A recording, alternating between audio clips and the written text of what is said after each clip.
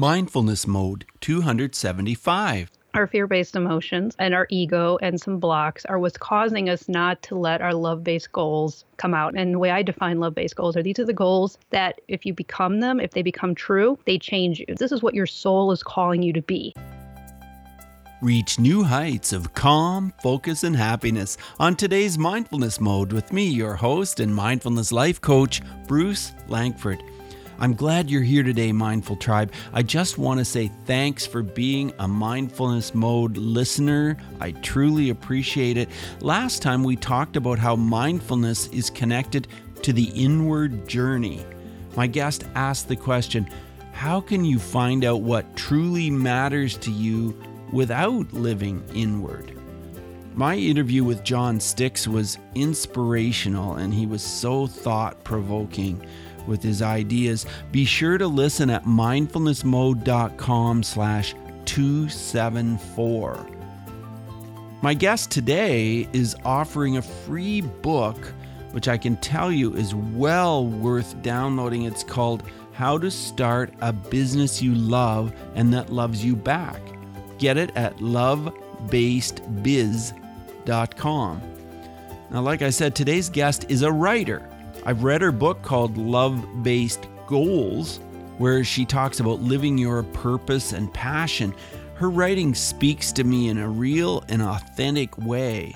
And now I'm reading her book, Love-Based Money, and it's excellent as well. I met Michelle at an event in the U.S., and right away I knew I wanted her on my show. Sit back, relax, and enjoy my conversation with Michelle P.W. Hey, Mindful Tribe. This is going to be such a great day because I have an amazing guest. And I know I always say that, but today my guest is over the top. She's so talented. She's so great at communicating. Her communication skills are unbelievable. And wow, just everything. I'll tell you more about her in a second. But hey, Michelle, are you in mindfulness mode?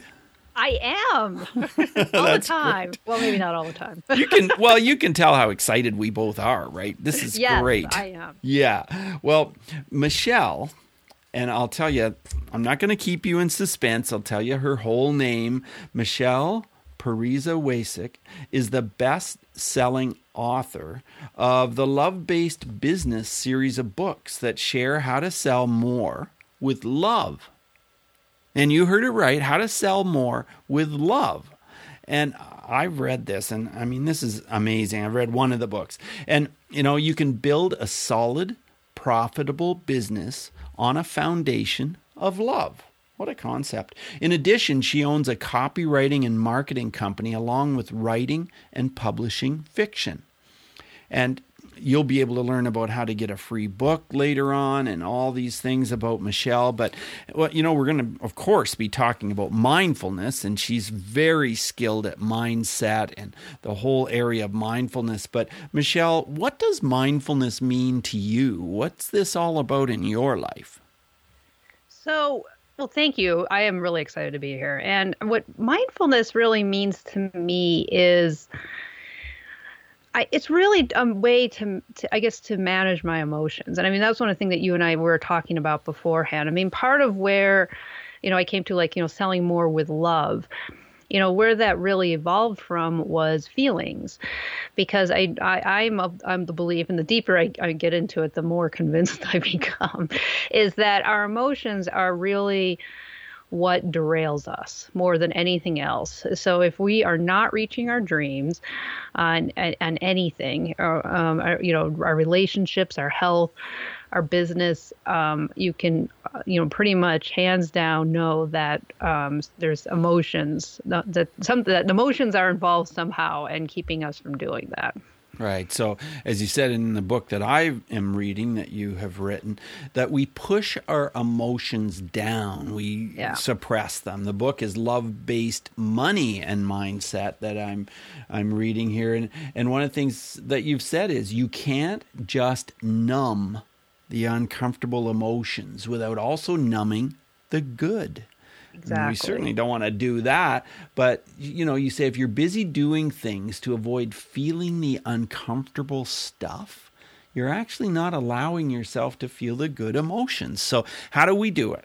What's the secret, Michelle? What's the secret? Mindfulness. Yeah, it is. It's mindfulness. So how do we do that? How do we become mindful so this just all unpacks? So the thing with emotions, all right, so all emotions, I feel like are under one of two umbrellas. You have the love-based emotions and the fear-based emotions. And fear-based emotions are, of course, things like fear, anxiety, worry, grief, anger, resentment, shame, guilt, all of those feelings that we don't want to feel. Yeah, and so much selling goes on with those fear-based emotions, right? Exactly. We don't stop to think of it, but that happens. And you know why? It's because avoiding fear-based emotions is what the vast majority of people spend their lives doing. I think that is one of the biggest things. We can't sit in our fear-based emotions, and because of that, we build our entire lives around numbing them, running from it, hiding from it, pushing them down, all of that. So it's actually, I don't want to say easy, because nothing is really easy when it comes to sale, but it is easier to sell a way to get people to not feel fear-based emotions than really anything else, because people are desperate to not feel them. And so we've built our lives, we've built our businesses, we've built our governments, we've built our relationships, our families on these foundation of fear. And what I mean by that is because of all the actions we take. So we don't feel those fears. That's what all little actions constitutes our lives. So think about it. If all our actions are designed to keep us from feeling those fear-based emotions, that's what we've constructed our lives on, is on those feelings of fear. And I really started with the business and with the copy, even specifically copy and marketing. But that's why so many businesses are, because entrepreneurship really pushes all your buttons, because you have to own your value, you have to learn how to sell, you have to deal with your money, and all this other stuff. Visibility, that's a huge one too. And and if we are fighting our emotions, then all these actions are taking, we're actually building our business on a foundation of fear versus a foundation of love. Because if we're so scared, like if we're constantly in scarcity mode and worried about not having enough money and worried about getting more clients, see how all that stuff, all those actions we take. So then we take these actions to prevent that, and then we're building things on that.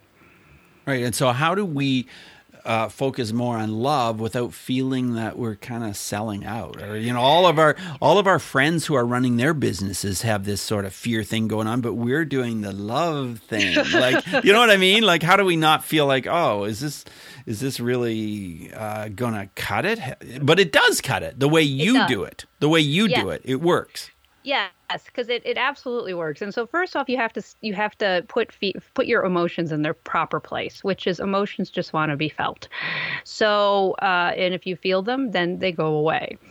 So you have to be willing and open to feel your fear-based emotions whenever they want to come up.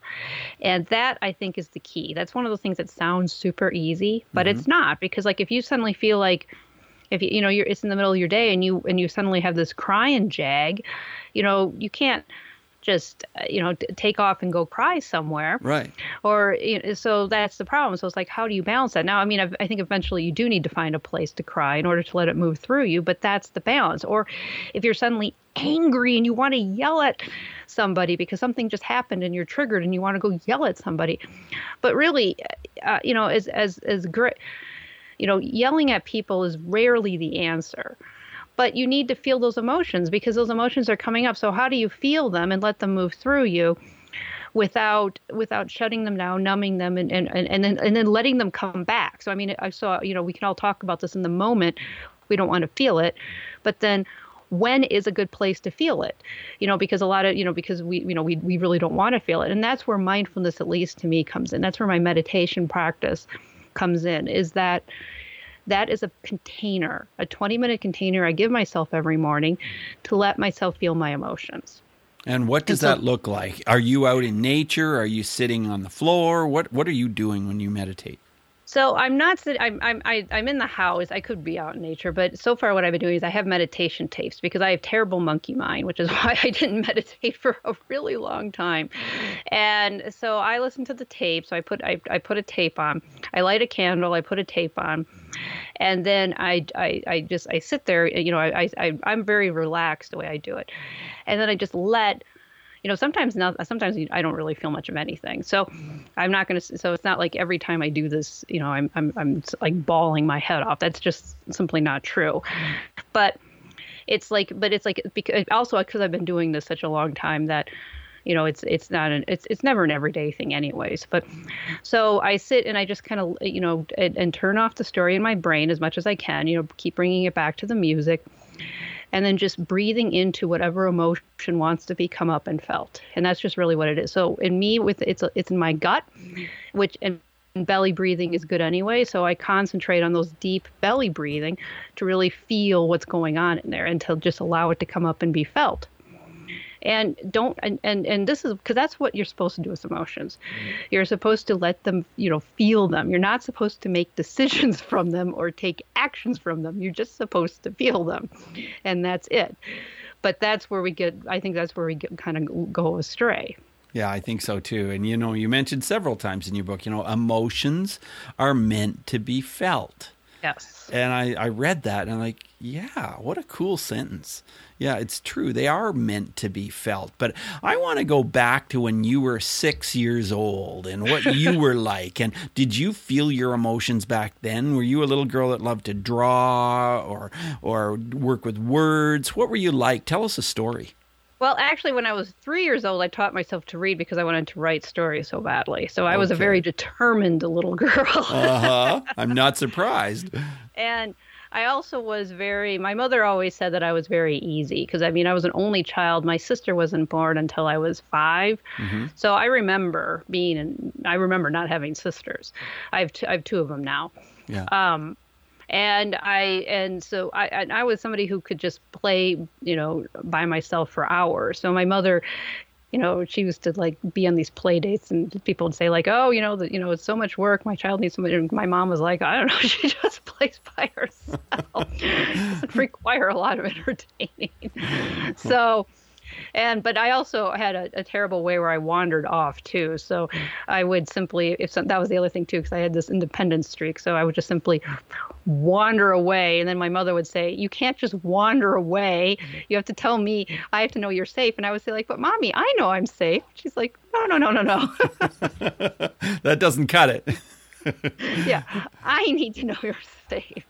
And when did you discover you were so amazing at writing copy for people to sell things? I mean, writing is one thing, but to write and communicate with the reader that, hey, I've got this thing and you're going to love it and you probably might want to think about looking at buying it. When did you get into that place? So that was when I was in high school. I wanted to find something else to write because, writing really has been a driving force my whole life. Mm-hmm. And I wanted something else to write to make money writing while I was working on my books. And that's, everyone said, why don't you be a journalist? And I'm like, oh God, that's the last thing I want to be. So then I kind of found in college, I kind of fell into this whole wacky world of copywriting, which it is a wacky world. And I noticed there were things about it that were similar to fiction, and not that you make things up. That's what a lot of people said when I first did. It's like, oh, you're making things up like advertising. And that's not really the case. But, with fiction, because you are creating an emotional mood with fiction. Right. And so, and you have to be in the emotions of your characters so that your characters actually take action that makes sense. And then, a lot of times with fiction, which I didn't really realize, but you're creating an emotional container for the readers to feel their feelings too, a safe emotional container for that. And that's what you're doing with direct response copy because, well, it doesn't matter what kind of persuasion you're doing. If you want to compel somebody to take action, whether or not that is buying something or having your kids go to bed at a certain bedtime, you have to tap into emotions. And you can tap into fear-based emotions or love-based emotions. And I didn't know this back then, but this was something I just sort of unconsciously, I unconsciously was kind of doing it. And it wasn't until later that I finally sorted out what I was doing and was able to kind of tease the whole thing apart. But that's what the difference is that it's in both ways. It's a way of tapping into people's emotion. Yeah, it truly is. And, I do want to ask you a question that talks about fear. And, fears come from many places. And one of those is when we're mistreated by others. And then we create these fears. And, that relates to the work I've done in bullying. Do you have a story about bullying where maybe as an adult or as a kid where mindfulness would have made a difference? Yeah, it's interesting because I've been thinking a lot about bullying because I was actually horribly bullied as a child in elementary school and middle school, and then even my first job, I was bullied, and it was both boys and girls, my mostly girls though, and my boss was a woman, who was really bad about it, and. Yes, I do think knowing mindfulness would have helped because the thing is that obviously you can actually change your environment when you change yourself. I know that seems it's something that people talk about and it seems, but when you're stuck in the middle of this, you're thinking to myself, oh yeah, it's easy for you to say, but if why the bullies had, I mean they didn't, I wasn't really physically hurt. It was more like I would be surrounded and stuff were said and that kind of thing. So, but the thing is that my reaction caused it to get worse. If I had simply just kind of stood there and didn't react to what they were doing, they would have left me alone. So that's really what the key is because they were preying off of me crying, off of me getting more upset, off of me just not knowing what to do. Mm-hmm. So, yeah, I mean, because that's really the key is that that's where they're getting their power from. So if you don't give them the reaction that they're looking for, then they have no power over you, and they likely will find somewhere else to go, and someone else to do it. Yeah, for sure. Yeah. So, wow, that must have been tough, like going through all of those years of varying bullying situations. And how did you get through it all? What was that, the way that you could actually get through all of that misery? So I think one of the things is that because I had like such a strong sort of only child, and my mom didn't go to a lot of play dates. I mean, this is absolutely not my mom's fault. So I just want to bring that up right now. But I don't remember like my dad was in Vietnam. Probably dating myself. Yes, I'm old. So he wasn't enlisted. They drafted him. Mm-hmm. And so I don't remember having friends my age until I was older, probably like 6, like when, school age, 5, 6, 7. So I know I had trouble dealing with I had trouble with social situations. And so I think that was what made me a target because I couldn't read the social situations. So what ended up happening is I think over the years, because this was all very unconscious, but I learned how to read social situations better. And I'm pretty good at it now. But I really think that what ended up happening was that I slowly learned how not to put myself in the situation where that would happen. Is that by learning to, being able to read people better than I was when I was younger. Well, you mentioned before we started this conversation that you're writing a new book, and I wonder if you'll share a little bit about that with us. Give us a sneak peek.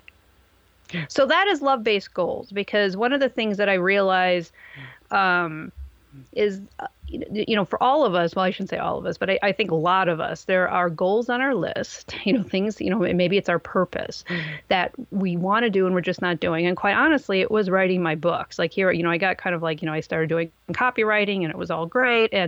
But I ended up building a copywriting company. I have a copywriting company now with a team of copywriters and all this other, but I wasn't actually working on my fiction books. I still wasn't working my fiction books, my nonfiction books. I still wasn't doing my dream.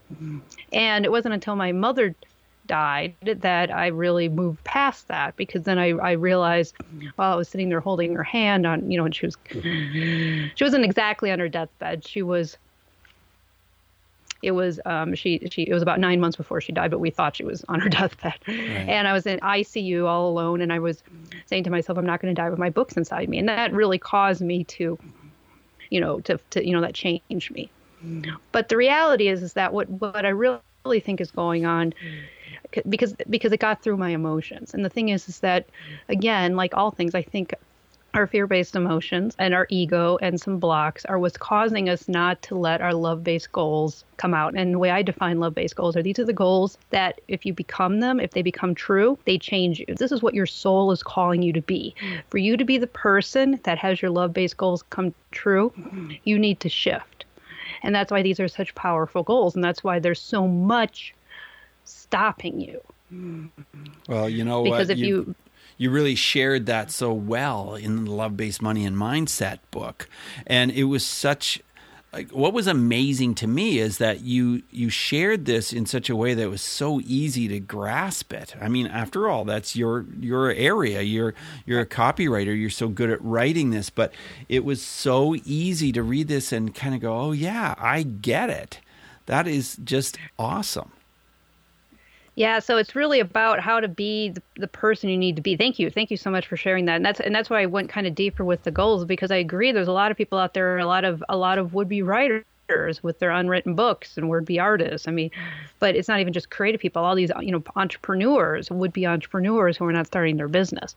And I really think it's because they need to shift and become the person that those goals are calling them to be. In this book and the Money and Mindset book too, I think both of them will work really well together to help people do that. And what about people who set goals and then they just feel like a loser because those goals don't happen? And from then on, they're going, okay, I don't even believe in goals. I don't want to set goals. It's just such a negative thing for me. I'll do something else in my life. And I've talked to people like that. What are your thoughts on that? And that's what this book is too. See, that's exactly it. It's like all the times that you've fallen down and failed at your goals, here's some of the reasons what might be going on. So if you're willing to, now you might not be, but if you're willing to try one more time, get yourself back up and try again, that's where I really go through with the book, is to really walk you through where some of those traps may have caused you to fall down. And so maybe it was because of something, that your parent, somebody said to you when you were a child.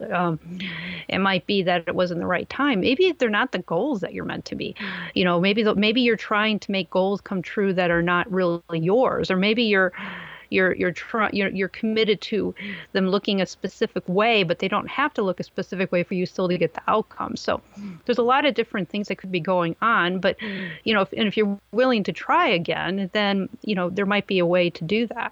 Well, let's talk about grief. You mentioned the passing of your mother, and that was such a challenge for you. You talked about it in the book a little bit, but it can completely paralyze some of us. And some of us, yes. Like you talked about, don't push those emotions down. You have to experience them. But grief is so different for all of us, and it can be based on, our spiritual upbringing. It can be based on so many things. How do we get through this?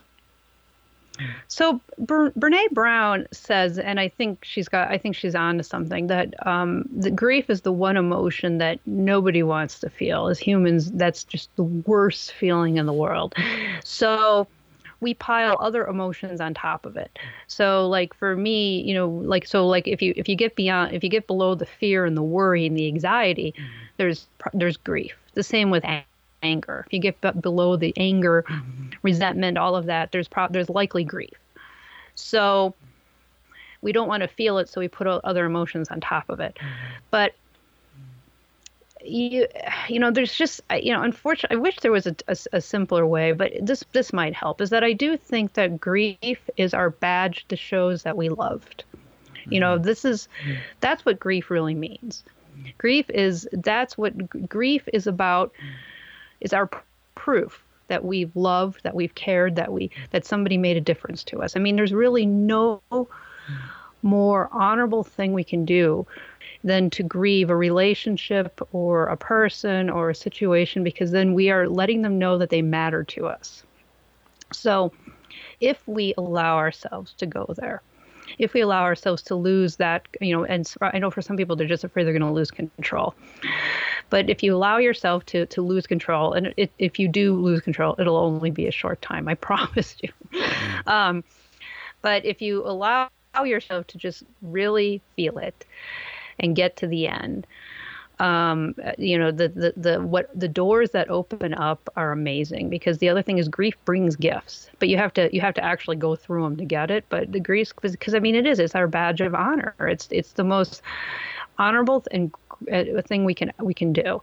And so if we allow ourselves to do it, if we allow ourselves that gift, then more opportunities will open up for us.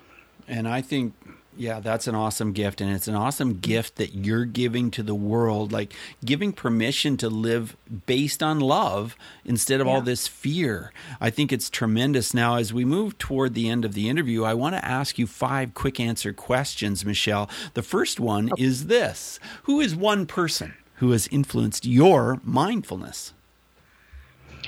So I think it really started with my spiritual mentor, Christina Ryle, because and if you get the Money Mindset story, I talk about kind of like my breakdown and all that, and she was really the person that, that got me on the path to feeling my emotions. Because at that point I was so broken, I didn't know what was going on. And it was through her that she got me inspired to start this journey. So how has mindfulness affected your emotions? You've talked about it a bit already. And but just share concisely, how has that affected your emotions?